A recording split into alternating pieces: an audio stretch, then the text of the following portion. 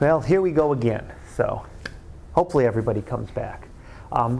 Assignments are up on the board, and that is what I'll typically do each day. The ones closer to the top are pretty well set. As it gets further down to the bottom, they're subject to change depending on how things go.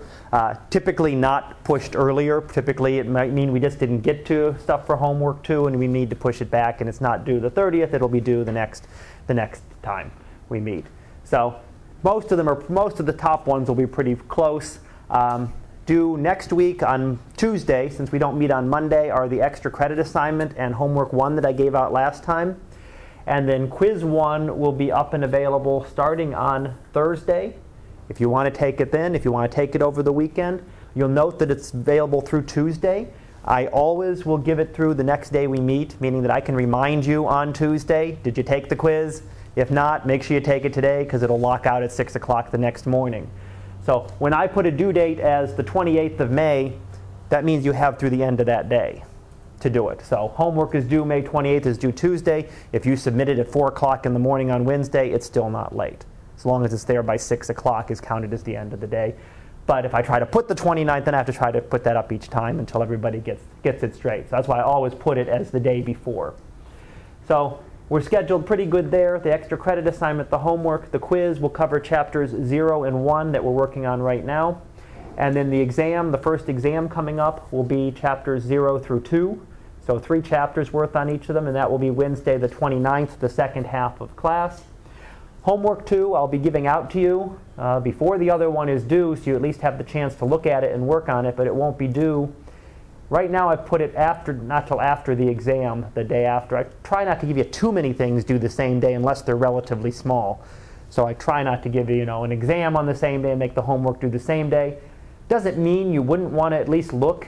Homework 2 will cover chapters 2 and 3.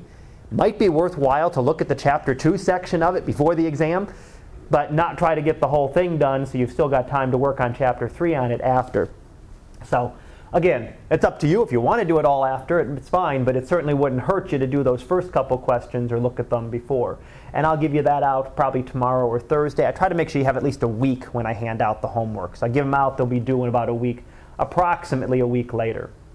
And then there's actually a couple quizzes in here, but I jumped ahead just to let you know the first article review is due on June the 3rd. So if you want to start thinking about that, there are links up there that will be available on, I think they're in the lesson with the article review, which actually opens up next Monday.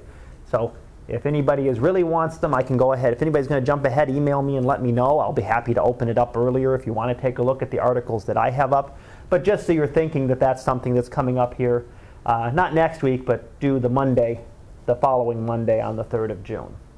So, and what I'll do is I'll just keep updating that for the rest of this week. It'll stay pretty much the same because you're not turning anything in, so I'm not crossing anything off of it yet. But I'll update it as it goes through the semester so you always know what's coming up and any due dates that have changed relative to the syllabus. Questions? Alrighty. Picture of the day for today is the Red Rectangle Nebula. Interesting nebula here in that what you see is it forms a very almost a butterfly shape there, almost a rectangular shape. So a very unusual shape that you don't typically see in nature. I mean, you don't usually get in astronomy. You don't typically see these, this X pattern you have here. Very linear, very stretched out into a square. You typically see things in a circular patterns or spherical patterns or something like that, all nice smooth edges. And really that's what this is. It is really more circular than rectangular. It's just the way we're looking at it. If you want to imagine, what you're really seeing are two cones of material. So if you can imagine this, if you imagine it three-dimensional, that this actually rotates around in the shape of a cone. Same thing on this side. It's just the way we happen to be looking on it that gives it the projection that we're looking at, and you get this X pattern crossing through it here and here, and it looks like a rectangle. It's just a matter of how we're actually looking at it. Now what it is a dying star, essentially. There is a star, or actually a pair of stars, towards the center, and at least one of them is reaching the end of its life. something that the sun will be doing in about 5 billion years. So don't get to worry about it. Don't get out of the final that way or anything. Sun's not going to end during the class. But about 5 billion years from now, the sun will actually do something similar to this. So perhaps some distant astronomer on some other world looking back at us 5 billion years from now will be able to see another thing like this at our solar system. But as the star starts to die, the sun would expand, or this star has expanded, and it starts to become unstable, and the outer layers get pushed out into space. And that's some of what you're seeing here in this cone-shaped material being expelled out. And it's sort of the forerunner to what is called a planetary nebula. And that is what our sun will become again in about 5 billion years as the outer layers of the sun are pushed off into space and become illuminated by the hot core of the sun that becomes exposed. At many millions of degrees, that'll be exposed, and that actually heats up and energizes the nebula. So sort of something that's coming. This would eventually, if we could watch it over hundreds of thousands of years, again, nothing we'll ever see in our lifetime. We get all these little snapshots, but we don't get to see one thing change, one star constantly go through its entire life. We get all these little bits of snapshots of what a star looks like at this stage of its life, what a star looks like at that stage, but we can't actually watch one change.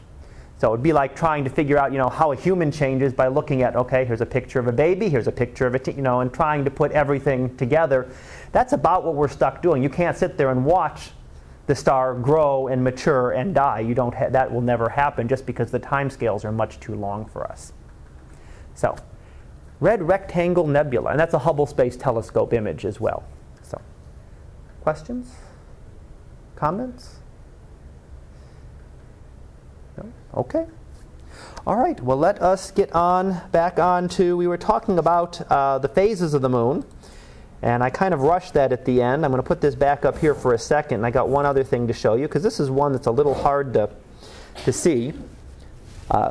Just from the diagram here, it's sometimes kind of hard to picture exactly how the phases work. So I have a little animation that I'm going to show you in a minute. But this goes through the cycle of phases, takes us about a month. That's how we get the month. The word month comes from moon. So one cycle of the moon is about 30 days, 29 and a half days. That's how long it takes the moon to go through one complete cycle. And that's what we are seeing as it goes through the cycle of phases. So if you get a chance over this semester, the 6 weeks we're here, take a look at the moon. We'll be through about 1.5 cycles of the moon. So you get a chance to can you see any of these different phases? Get a chance to take a look out there and see what you're actually viewing. And get a chance to actually watch it change a little bit. But what the phases are due to, and let me go back out of this into the animation, because I think this is going to help, hopefully a little bit more, try to explain it. This is a little simulator for lunar phases. So you have a couple different boxes here. The big box there is showing the Earth. There's a little stick figure on the Earth. So standing here. There's the moon orbiting around. They're going to orbit around the Earth. And the sun is way off in the distance off to the left-hand side there. So it's illuminating the moon. It's illuminating half the moon. Now, where we are right now, as it's all designed, half the moon is illuminated. Half the moon is illuminated, but that half is pointing away from us. So what do we see from the Earth? Well, what that observer sees is what we see up here. None of the moon is illuminated, 0%. The moon looks completely dark, and we see nothing. So we don't see anything at all from the moon. If we instead looked at full moon, let's jump the moon to the other side, you still have half the moon is illuminated. And now if this observer were on the night side of the moon, of the Earth, what would he see? He would see the moon completely illuminated. We're looking at the entire illuminated side. In between, say, first quarter, let's go back to first quarter. We're here. Again, you're always going to have half the moon illuminated, always the half pointing towards the sun. What we see from the Earth is different because we only see the half of the moon that is facing towards the Earth. And in this case, we would see half of the moon illuminated. As we see up here, 50% of it illuminated. And that would be the first quarter phase. Now the other thing it's showing you here is going to shows you the horizon. So if you were standing here, you're looking from the person's point of view here and looking and seeing the sun and the moon. And in this case you have the sun up here in the sky. The moon is just beginning to rise. So the first quarter moon will actually rise when the sun is at its highest point in the sky. You can sometimes see that you see the first quarter moon during the day. Right? Usually late afternoon it gets up high in the sky as the sun is getting down lower. You can actually see the first quarter moon during the day. Other phases you can't. If I go back to full moon there. Okay. Full moon, well, there's the sun. Moon, you can't really see, is down here. So you'll never see the full moon during the day. If you ever see a full moon during the day, something's wrong. It's not possible. Because the only way you can see the full moon is to have the sun and the moon exactly opposite each other in the sky. So, sun setting, full moon is just rising. You can see something pretty close to it sometimes. When it's not quite a full moon, you can sometimes see it just above the horizon. But typically, you can only see it at that time. Yes, sir? What about like today? Because when I was coming my way over here, I could have swore I saw a full moon in the sky. Okay. After the sun had risen? It could look close to full. And I don't know if I can... Because let's look, for example, here. Still looks pretty full. Pretty close. I mean, it's sometimes for a few days around there, the moon will look full. So, but technically, the actual full moon will be when it's the day of the full moon will only be when it's exactly opposite the sun. But you can see something that looks pretty close to a full moon. That is about a day. Now there's the full moon right around there at 14 days, so about a day before. There's a day before. Can you tell the difference? I sure can't. Get 2 days before. Right about there. I can see the little bit there, but if I just saw that, would I know the difference? No. You wouldn't be able to tell. So you can see something very close to a full moon that will be up at the same time as the sun, but that's sort of telling you that it's not quite full. It's either a little bit before full or a little bit past full. So, but you can actually see something very close to it. But if it is actually the day of the full moon, then it will be exactly opposite the sun in the sky. It will be rising as the sun sets, setting as the sun rises. Now let me go ahead and let this run through a cycle here. You can actually play this, and you can watch as this runs through, hour by hour, the moon slowly orbiting around the Earth there, and you'll watch as the moon more and more of the moon becomes illuminated as watched by this observer on the Earth. So you've got a bunch of different things to see there. You can see how it's moving around here. The moon is moving around the Earth. What our perspective, what we see in terms of illumination. And here you can watch the sun and the moon as they slowly separate from each other. They'll get further and further apart. At full moon, they'll actually be exactly opposite each other, as we're coming up towards now, 78%. And you'll see as we get to the full moon phase, they'll actually be exactly opposite each other here, that the moon will be up here, the sun will be completely down. And that's where I say you won't be able to see those two at exactly the same time. Now we have our full moon 100% illuminated, and now it's going to start declining, a little bit less each time. And you'll see that the moon and the sun are slowly catching up to each other again. And as we get back around to new moon, they'll actually catch up to each other in the sky. They'll be in the same direction in the sky. So we're coming up on, it's waning gibbous. We're coming up on third quarter right now. Third quarter technically being only when it's 50% illuminated, but usually you use a range around that, so, because you can't tell any more than you can exactly tell the full moon. You can't really tell exactly when it's 50% illuminated. And as we come back, note that the sun and the moon down here are getting closer and closer together again. And as we get to new moon, they'll actually pass right in front of each other.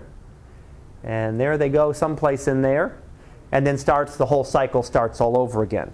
And that's what we'll see each month. So perspective of what you're seeing in the upper right-hand side there is that's what we actually view. That's what we're going to see from the surface of the Earth when we look at the moon. And of course, we're running it very quickly. We're running an hour every second or so. So we're zipping through it. It doesn't go quite that fast. but you can notice it from night to night. Now you said full moon this morning, right? I didn't actually check the date. So about a full moon. If you go and look at it tomorrow and the next day and the next day, you'll see it, depending on exactly where we are, you'll start to see it get to be less and less. So you'll actually distinctly notice less of the moon being illuminated over the coming days. A week from now, you'll be seeing something closer to a third quarter moon. Yeah? What's going on when the moon seems like kind of reddish? When the moon seems kind of red, typically that's when it's low in the sky. Usually, unless it's during an eclipse, that's completely different. We'll talk about that a little bit later. Typically, when you see the moon, it's red. It's sort of like the sun at sunset. You see it when it's going through the sky, and it's because of the way the Earth's atmosphere scatters the light. Earth's atmosphere is really good at scattering blue light out of the way. So it makes something that was white or yellow, actually it takes out the part of the spectrum. It gets rid of the blue and the violets and the greens, sort of go out of it, making it look redder. So that's why the sun looks red at sunset, red and orange at sunset. It's still the same color. It hasn't changed. But the Earth's atmosphere is scattering out all that light. Where's all that blue light going? Look up, right? The sky is blue because all that blue light that's coming from the sunsets is now coming from every direction. And you're seeing that. Good.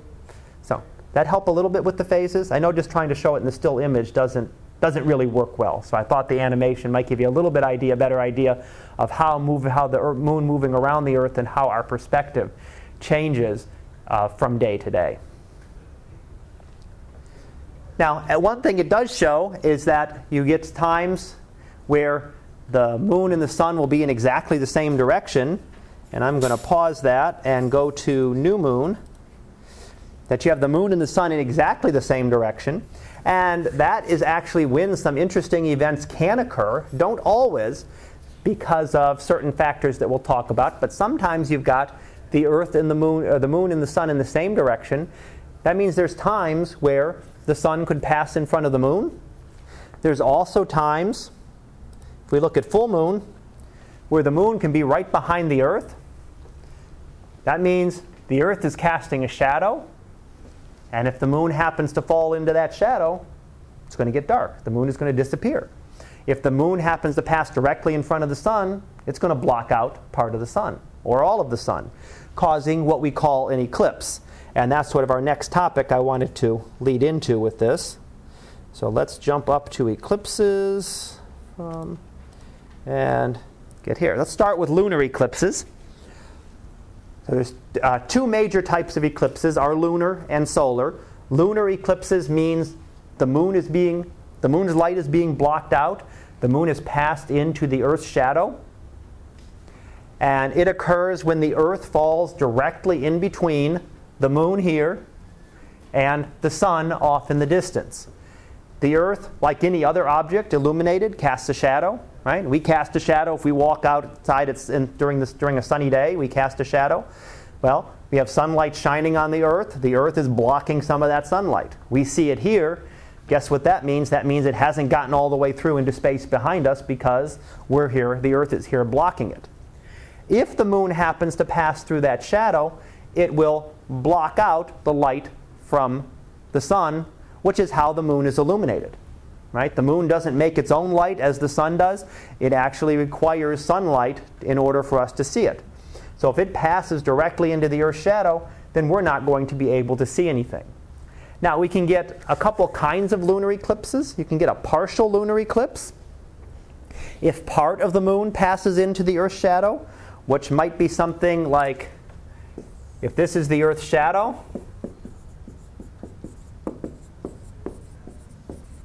here, that the moon might be moving up here and might pass here, and say that's the moon, we'd see a little portion of the moon blocked out. Rest of it would still be illuminated. Only a portion of the moon went into the Earth's shadow. That would be a partial lunar eclipse. Interesting to see, but of course everybody wants to see the total eclipses. The total eclipses are the ones that are really nice. A total lunar eclipse just means that the moon passed fully into the Earth's shadow and the entire thing is blocked out. Anyone ever seen a lunar eclipse? No? Usually, sometimes I get one or two who've had the chance to see a lunar eclipse. They're relatively easy to see. You don't have a solar eclipse is much harder. You got to be in the right spot to be able to see a solar eclipse. A lunar eclipse, all you got to be is at the right time, and you got to hope it's dark. It occurs at nighttime for your location, right? If it occurs, when it's at 3 in the afternoon for us, we're not going to be able to see it because the moon will be below the horizon. Maybe if you're off in China, then you're seeing a nice lunar eclipse. But what you see as the moon passes into the Earth's shadow, you start seeing a bite taken out of the moon. So you have a nice full moon there. Lunar eclipse can only occur at full moon. And you see a little bite starting to be taken out of it as it moves into the shadow. And more of the moon will disappear. It'll take an hour or so for it to do. It doesn't just disappear all of a sudden. It takes a very good amount of time. And it will slowly disappear over that time. Now, when you get to total eclipse of a moon, you see an image here showing an almost total eclipse. You can see a little bit of the moon still illuminated towards the edge. Hasn't quite reached total yet. You see that the moon actually doesn't completely disappear. It actually turns a very dark red. That's one of the other reasons the moon can turn red. But that's only during the time of a lunar eclipse. And that is because the Earth has an atmosphere. So the same scattering and things that I talked about earlier that allows the light from the sun to actually make it into the shadow. So the Earth's shadow isn't a perfect shadow. It's not blocking out all of the light. If I hold a block up and block out the light, it blocks out everything. My hand, it's opaque. It blocks out absolutely everything. But there's an atmosphere around the Earth. So some of that light coming through will get deflected and bent by the atmosphere, just like light gets bent through water, right? If you look at a soda straw, in a glass of water, it's all broken and jumbled because at the boundaries. Well, it's light just bending. The light gets bent going through the Earth's atmosphere, and some of it makes it into the Earth's shadow. Primarily, the light that gets bent is the red light. Much easier to bend that than it is the blue light. So it means that during a lunar eclipse, when it becomes total, it'll actually be a very deep red. Almost looks like a blood red moon. But again, you only see that during the time of a lunar eclipse. You'll also see the moon look a little red if you look at it very low on the horizon when you're looking through a lot of atmosphere. You'll see that same effect as well.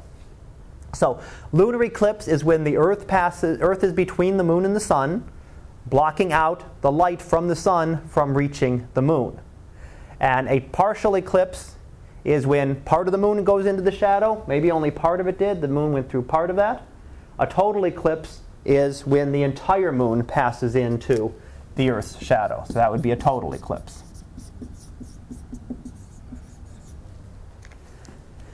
And what did I... Okay. Solar eclipse, on the other hand, now we're going to switch the moon to the other side of the Earth. Okay, Earth and the sun don't really change. It's really the moon moving around the Earth that causes all of this. But a solar eclipse occurs when the moon passes between the Earth and the sun. Now, Earth is a lot bigger than the moon.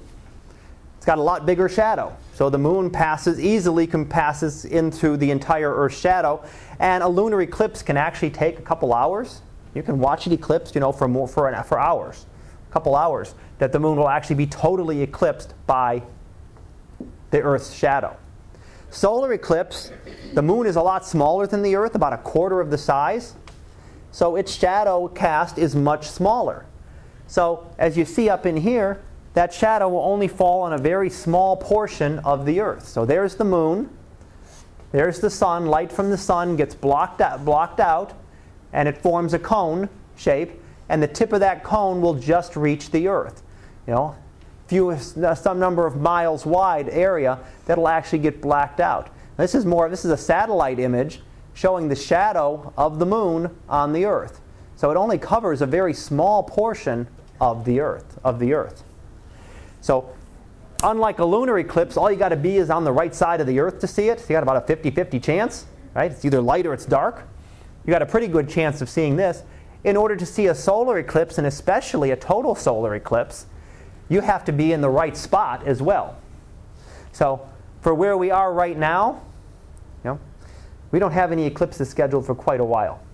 And I'm not just talking years, I'm talking decades or hundreds of years. Maybe the next eclipse that comes through Harrisburg could be hundreds or 1,000 years away. There are others that will come through that will be relatively close to us. In fact, there's one, I'll show you the map in a little bit, but there's one in 2017 that goes down south of us a little bit and down through the Carolinas and Georgia area. There's one in 2024 that goes up north of us, goes through like northern Pennsylvania and southern New York State and into Ontario in that area. So there are a couple coming up in near future where you can actually think, hey, I've got a chance to see this. If it's 300 years from now, it's like, oh, I don't know if life expectancies are going to increase that much in the next 2 years that I'm going to get a chance to see that one. So there are a couple coming up that'll have a chance. You'll have a chance to see. I'm going to guess if nobody's seen a lunar, nobody's seen a solar eclipse either, or has anyone? You have seen? Okay. Probably seen a lunar, but not a. Okay. Yeah, solar eclipse, at least partial or total, or have you seen a total? It was partial. Okay. I remember, I was in elementary school. Okay. Unless you made a trip to see it, you probably didn't see a total. You have to get to the right location, which varies. It just happens wherever it happens to be.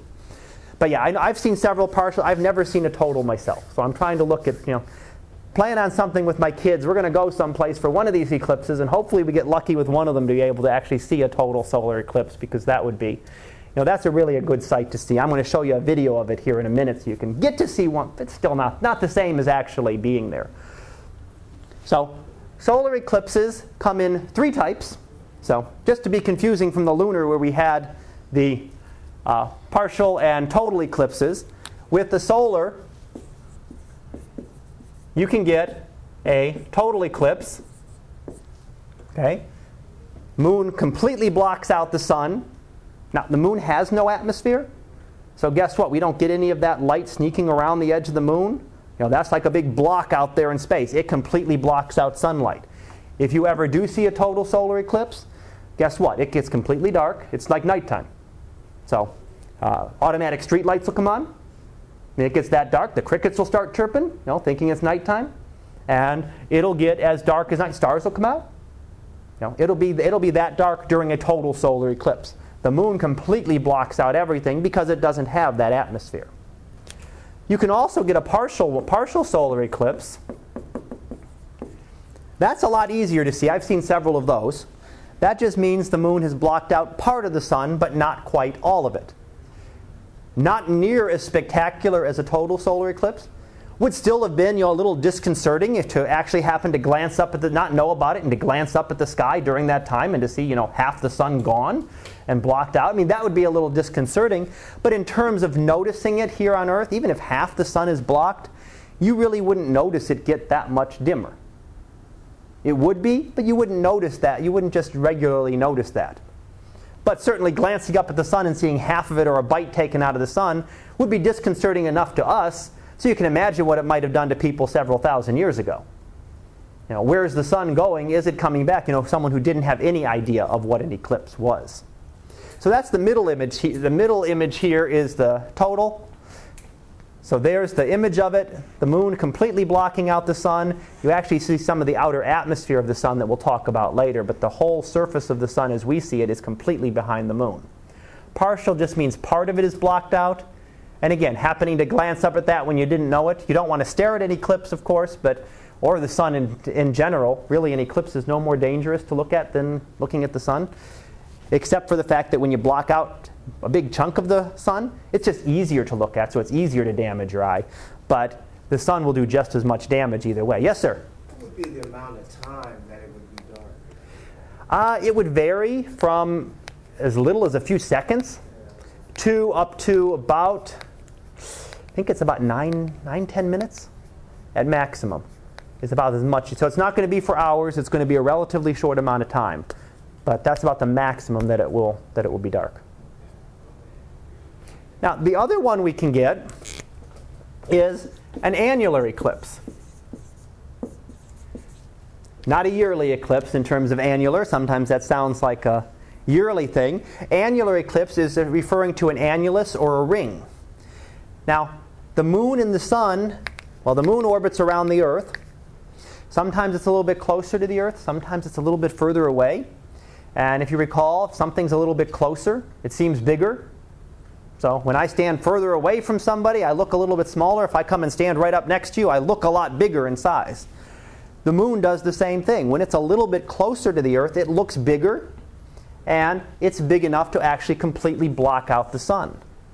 When the moon is at its greatest distance from the Earth, further away, and the eclipse happens to occur then, the moon will appear a little bit smaller than the sun in the sky, and will not be able to completely block it out. So instead of seeing a total eclipse, you see the moon right in front of the sun, and you see a ring of the sun left around it. And that's what we call an annular eclipse.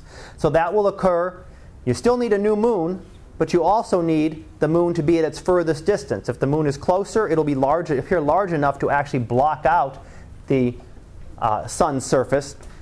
If it's far enough away, we won't be able to see that. So here's an example of an image of a solar eclipse. Again, you see the solar surface is blocked out. You're not seeing the solar surface here. You're seeing the atmosphere of the sun, the outer atmosphere called the corona. That's always there. You just can't see it most of the time because it's so much fainter than the rest of the sun that if you go out and try to look for it right now without special filters and anything, you won't see it because there's so much overwhelming light from the sun that blocks it out. But during an eclipse, you're able to see that outer atmosphere of the sun. So what it's going through there, again, is just the three types. Reviewing them again. Partial eclipse if part of the sun is blocked. A total solar eclipse if we block out the entire thing. And annular when the moon is just too far away from the Earth in order to see it as a total eclipse. So three different types of solar eclipses that we can get. And before I do this, let me pause here and do the video first, because that fits in right there. I'm going to put this up, and I'm going to... So now that we've seen an eclipse, not quite the perspective that you get if you were actually there. It would be much more intense if you were actually there seeing an actual solar eclipse. So as I said, you got a couple chances coming up here in the next 10, 11 years or so. There's a couple chances if you're going to be, all over the U.S. where those tracks will be, and I'll show you those in just a little bit. But one of the things I need to go through first is why don't we get an eclipse every single month? Eclipses occur about once or twice a year, typically, but we don't get one every month. Every time the moon is new, it doesn't pass in front of the sun. Not just from our location, but from any location, we won't see that. And that's because when we typically draw the solar system, you like to draw it on a piece of paper, right? You draw the sun and you draw the orbits of the planets around it and draw the moon's orbit around the Earth. That's not that far off, really. You're really not drawing something that's that far from reality when you're drawing it on a piece of paper, but it's a little bit off. The orbits are all tilted a little bit relative to each other. The moon's orbit is tilted by about 5 degrees. So, 0 degrees, 90 degrees, you're tilting about 5 degrees. It's not a whole lot, but it's enough that most of the time, the vast majority of the time, the new moon, the shadow, it's still casting a shadow. It just might fall above the Earth. It might pass below the Earth. If it doesn't strike the Earth, then we're not going to see an eclipse. So most of the time we're going to see it like that. And that occurs, the only time we actually get the eclipses is when everything is lined up perfectly, which are right along these two that we call the nodes of the orbit. So right here and right here, when the new moon occurs, it casts a shadow directly on the Earth, or when a full moon occurs, it passes directly into the Earth's shadow. Here we miss. The moon shadow misses the Earth. The moon misses the Earth's shadow. Same thing on the opposite side. And that's not just at these extremes. That's about, again, that tilt is about 5 degrees. The sun is about half a degree in size.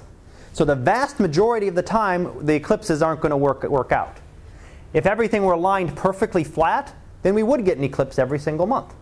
If the moon's orbit were not tilted at all, if this tilt were 0, imagine this tilted down a little bit, then you'd get a solar eclipse every single time. They wouldn't be near as rare. They'd still occur at different points on the Earth. You wouldn't see it always in the same spot, but you would see them much more often. They would not be as rare an event as they are. Typically a person can live in one place their whole life and never see a total solar eclipse. Lunar eclipses are a little bit more common. You'll get a lunar eclipse that occurs every few years that you'll be able to see. But the reason we don't get them is because the orbits are all tilted a little bit. If everything were lined up perfectly, then you'd get an eclipse every single month.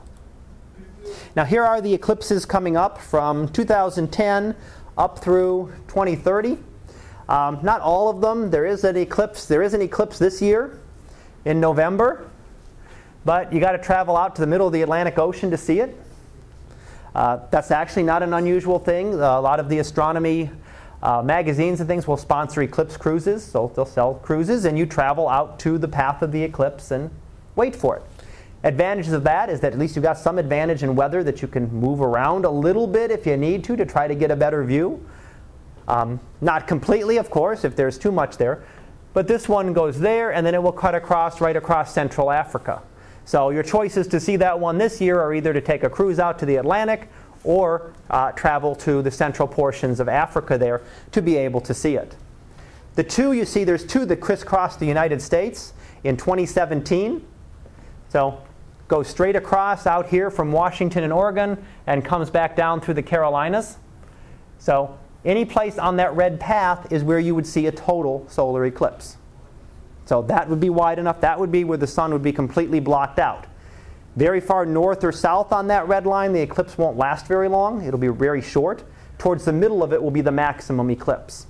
So if you really wanted to see this, you can get a detail on it. You can look that up online and find out exactly where it's going to pass through.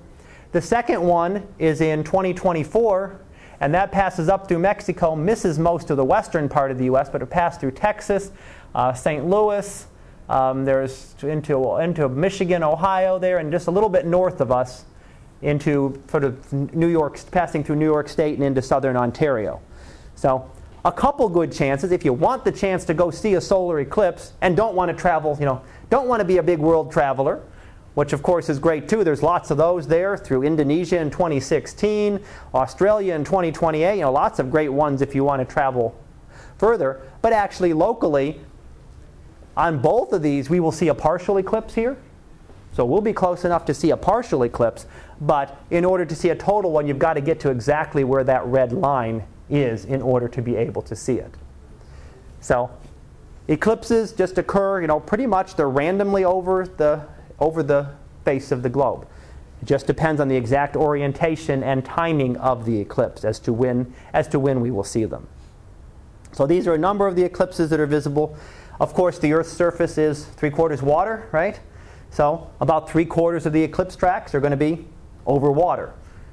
So in order to see them on land, it is a relatively rare thing. You can see how few we get actually over land or over any very specific area over this period of time. There's only a handful of places, and one of them is in the U.S. where you'll actually get 2 solar eclipses in the period of 7 years. If you're right here and that looks to be right around St. Louis area, they'll actually get to see 2 solar eclipses in the period of 7 years. And that's something rare. Rare enough to see one, but here to see 2 total solar eclipses in that time period would be very rare. All right, on to distance measurements. So we finish up chapter 0 here. One way we use to measure distances is called triangulation. You may have heard of this. This uses geometry and a right triangle. You measure a position for an object, here across a river, and you measure a position here. You have a baseline, you have an observer here and another observer here, or the observer moves and looks at things from 2 different positions, measures the angle. We know we have a right angle. We can measure this angle if we can measure the baseline. I'm not going to make you go through the calculations, but we can figure out then if you know the 2 angles and the one side of a right triangle, you can now figure out everything you need to know about it. You can figure out the other lengths. So you can measure how many meters you are across here, and then you can determine the distance to that tree without actually crossing the river. Now that's important in astronomy, because in astronomy it's not the river that we have to cross, but it's the depths of space. Something that we're not capable of doing. Certainly if you wanted to, we could find a way to get across the river.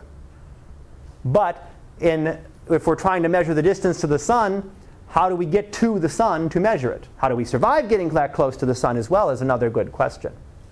But this is one way that we can measure distances here on Earth that actually applies to space as well.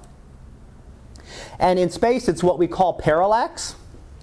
It's the same thing as triangulation, except now you're looking at two different points on the Earth. So you're making your baseline as big as you possibly can. Well, if you're stuck on the Earth, how big can you make your baseline, right? Size of the Earth. If you had one observer over here and one observer over here, it's about as big as you can possibly make your baseline, right, without leaving the Earth. Well, not technically, I'll show you in a minute, but if you observe here and you look at an object, it's going to look in one position against the background stars that are much further away. An observer at the other position is going to see it at a different position against the background stars. So if this is a nearby object, say the moon, say one of the planets, it's going to appear to shift. Its position will change a little bit. So one observer sees it here, one observer sees it here. That angular distance, the shift, allows us to solve then the right triangles and determine the distance to that object.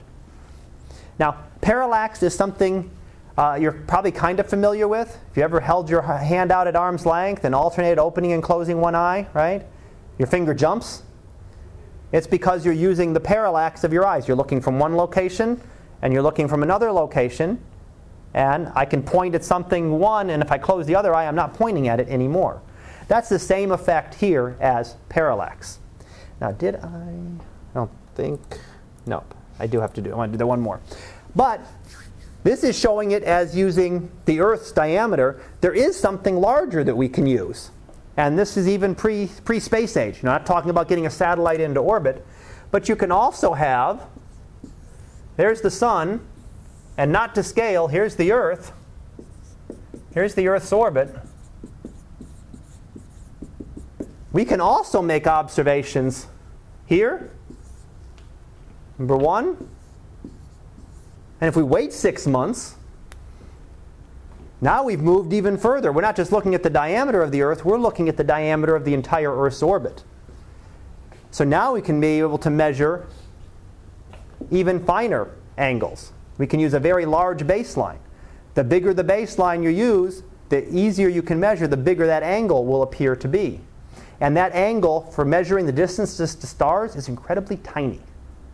If you remember last time, I went through 1 degree is 60 arc minutes, which is 3,600 arc seconds. Did that last time? Well, the star with the largest parallax is about 3/4 of an arc second. Remember how small? We started with the degree. The moon's about half a degree, so the moon is about 1,800 arc seconds. The angle you're trying to measure is less than 1/1800th the size of the full moon. That's why we didn't determine this for a long time. It wasn't until the middle part of the 19th century that we were actually able to measure parallax, even with this very large baseline. Now then we're stuck. There's no way to get anything bigger than this unless you put a telescope on Mars, right? Put a telescope on Mars, then you got a little bit bigger orbit, and you could then measure the distances even better. You could do it even better. You could put some kind of automated telescope to do that. But even with this method, even with using the entire diameter of the Earth's orbit, we are stuck with measuring the distances only to the closest stars. And we're going to see over time that that really becomes a problem in terms of measuring distances, because we're using the closest stars. Our galaxy is much, much bigger than that, so we can only measure distances in our own little neighborhood around our sun. We can't measure distances to other galaxies using this. We need a lot of other methods that we're going to see as we work through the course to see other ways of measuring distance. All right, science and the scientific method, which is a little bit what we're going to do some stuff on today on scientific methods for lab in a little bit here. Some ideas of a scientific theory. It has to be something that's testable. So if it's something that you can't test or get, something you can't test, it's not a good scientific theory. So a good scientific theory could be that the moon is made of green cheese. We know it's wrong, but can we test it? Can we go get a sample of the moon, bring it back, and check? Certainly we've done that. We've been able to get to the moon. It could be something that's tested. So pre-Apollo missions It would have been a perfectly legitimate theory. Probably still would have been laughed at the time, but it would have been something that could be testable. And even then, it must be continually tested. So even a scientific theory, something that's well accepted, like Newton's gravity, which actually works in most cases but isn't completely correct. Einstein's general relativity, which is much better for explaining gravity. They're still continually testing, continually pushing the limits of those theories. So you don't just stop when you get a theory. It has to be continually pushed and pushed to the limits to find out, where does it break down? Where are we going to learn something else and learn something new? We also like simple theories. Simple and elegant theories are much better than very complicated theories. So we'll see that a little bit in the next chapter when we talk about the motions of the planets and how the motions of the planets were understood. When we had the Earth at the center, it ended up with a very complicated model. It worked. You could predict the motions of the planets just fine with it, but it didn't meet the simple and elegant rules. Aren't absolutely required, but this is what they really should be. A scientific theory can be proven wrong, but you can never prove it completely right. You can verify it. This experiment confirms that Einstein's relativity is correct. Does it prove it absolutely right, or is somebody 20 years, 50 years, 100 years from now going to find a case where, guess what, Einstein's theory breaks down? It doesn't completely work. So we can prove something wrong. The moon is made of green cheese, right? Go get a sample of a moon rock, take a bite of it, and break all your teeth, right? Okay, now guess what? You just disproved that. That one was proven false. Then you want to go back, if that's the case, then you want to go back and modify your theory. So you don't want to just stick with your theory. Maybe you want to make a new prediction based on your new observations. You made new observations. Now we want to make a new prediction or adjust our predictions. So we can adjust the theories as need be too, based on our new observations. Maybe we find something new. Maybe it's something else that we want to find out that the moon was made of. In terms of being testable, I used the green cheese one for the moon as one example. Something that would not be a scientific theory, keep Einstein in it, would be that Einstein is the greatest scientist in history. Can you test it? Is there any way to prove that it's Einstein and not Newton or not not any other scientist? It's a matter of opinion. It's like trying to judge the greatest artwork in history. Someone's going to like it, someone's going to hate it. Someone thinks that Einstein, someone thinks that someone else did a little bit better. There's no way to physically do a test on it. Other things you can test. What is the moon made up of? Well, we can go get samples of the moon and make a test of it. There are ways to do that. So what this really does, a scientific method, is really a cycle. Make an observation. Something happens. You see something occur. So your theory becomes, why does that thing occur? Why is it happening? Okay? Observation is a simple fact. The sun rises in the east, right? There's not debate over that. The sun is rising in the east. We can see that every single day. The theory can be, why is the sun rising in the east? Is it the Earth rotating? Okay, that would cause it. That would cause the sun to rise in the east. Or is it the sun moving around the Earth? They're both perfectly legitimate theories, and each would make different predictions about other things that we would see. So these theories would make predictions. For example, if the Earth is moving, we should be able to detect parallax. We should be able to detect the parallax of the stars because the Earth is going from one position to another position. We should be able to watch stars shift their positions. If we say that the Earth is staying at the center and the sun is moving around it, that makes a prediction that says you shouldn't be able to see parallax. The Earth isn't moving. The Earth is sitting here at the center now and not moving, so you're not going to see any parallax at all. So then you go to observations. You go back again and complete the cycle. Make the observation, and can we observe parallax? Well, one of the reasons that people thought the Earth was at the center of the universe for so long was that this was never observed. It was just too small of a number to actually be able to be observed. So it wasn't until the 1800s that we actually measured the first parallax and confirmed that, yes, the Earth is moving. So it's only been less than 200 years now since we made those first observations to really show that the Earth has to be moving. There were certainly lots of things earlier that suggested it, those hundreds of years since the times of Galileo and the Renaissance, that suggested that the Earth was moving. But in actually having some physical evidence that could say for sure that the Earth was not stationary at the center, we did not have.